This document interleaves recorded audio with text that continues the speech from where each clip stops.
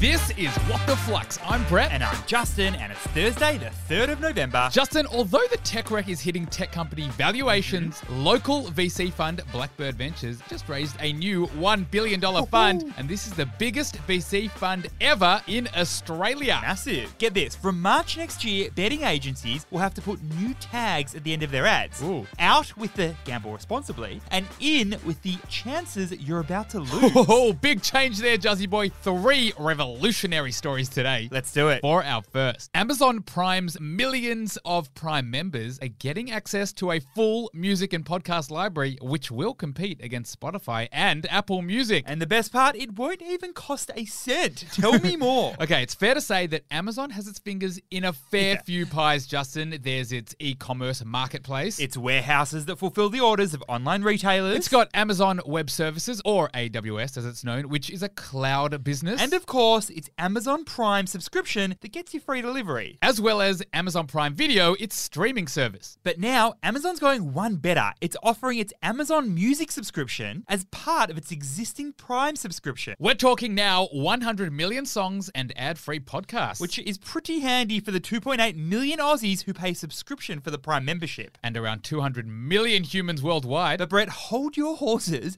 because the regulators seem to be a little concerned about how this cross-subsidy would impact rivals. Ooh, so what's the key learning here? Cross-subsidization is the strategy of making a loss on a specific product, but recouping this loss through the profitable sale of other products or services. Now, for some retailers, the goal might be selling a product cheap to get foot traffic in the store and then upselling other more profitable products. In the case of Amazon, it's more about subsidizing their features to gain market dominance. And have more Amazon Prime customers. And why are they so keen to bag new Prime members? Well, Juzzy boy, it's pretty simple. The average Amazon Prime member is reported to spend around $1,400 per year, while non-member customers, they only spend $600. They've already bundled Amazon Prime Video into the Amazon Prime membership, and now Amazon Music too. So not only is this cross-subsidy a pretty effective way of hurting competition, but it also drives more sales for the Zon. For our second story, the Australian Treasury Department is looking at buy now, pay later again with an eye to require credit checks for all customers. This could really hit Afterpay where it hurts, Juzzy boy. What's happening here? Okay, so we know Afterpay and Zip and all the buy now, pay later companies, they took the world by storm over the COVID period. Not only did their share price skyrocket, but also the number of users on their platforms. Get this, Afterpay had 5.7 million global users at the end of 2019. And by August 2021, it had over 16 million users. But now, the Australian Treasury is considering whether credit checks should be required for all customers. And this could seriously hurt their ability to issue buy now, pay later products. And this could be enforced in the first half of the 2023 year. So what is the key learning here? With more mindshare comes more attention. While more attention from customers is good for business, more attention from regulators can often mean more business challenges. Now, Justin, many believe that Afterpay has been operating on the fringes of regulation for a little while now. And that's because Afterpay doesn't charge customers interest on their loans, so they've never really been considered a credit product or a loan. And because Afterpay is not technically a credit product, the company hasn't been required to do formal checks to determine if customers are actually capable of repaying their loan. But Brett, if tougher regulation is adopted, it could become a lot harder for buy now, pay later businesses to acquire customers.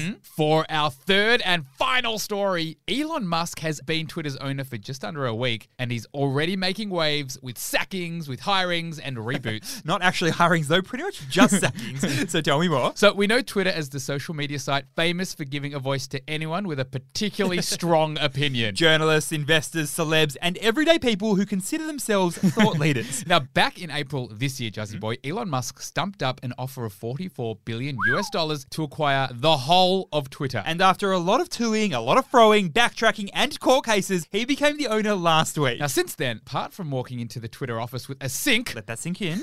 he has fired the Twitter CEO, the CFO, and legal affairs. He's also fired the whole board of directors. And in his first week in office, he's made a couple of major changes. Short-form video platform Vine is likely to be rebooted. And get this one, verified blue tick badges may become available to absolutely anyone. Cough up $20 a month, and you could also have your very own blue tick. This puts into question the whole idea of verified users. So what is the key learning here? Verification has always been a key part of Twitter's value proposition. Back in 2009, Twitter was struggling with major impersonation issues. The blue tick was brought in to establish establish authenticity of identities. As well as help Twitter users discover high-quality sources of info. Get this, B-Man. There are around 400,000 verified users on Twitter out of around 230 million Twitter users. That's less than 0.2% of users, if my math serves me correctly. Yes, it But does. Brett, if anybody and everybody can buy the blue tick, does it mean everyone is a quality source of info? Or does it just mean that the blue tick becomes as worthless as Dogecoin?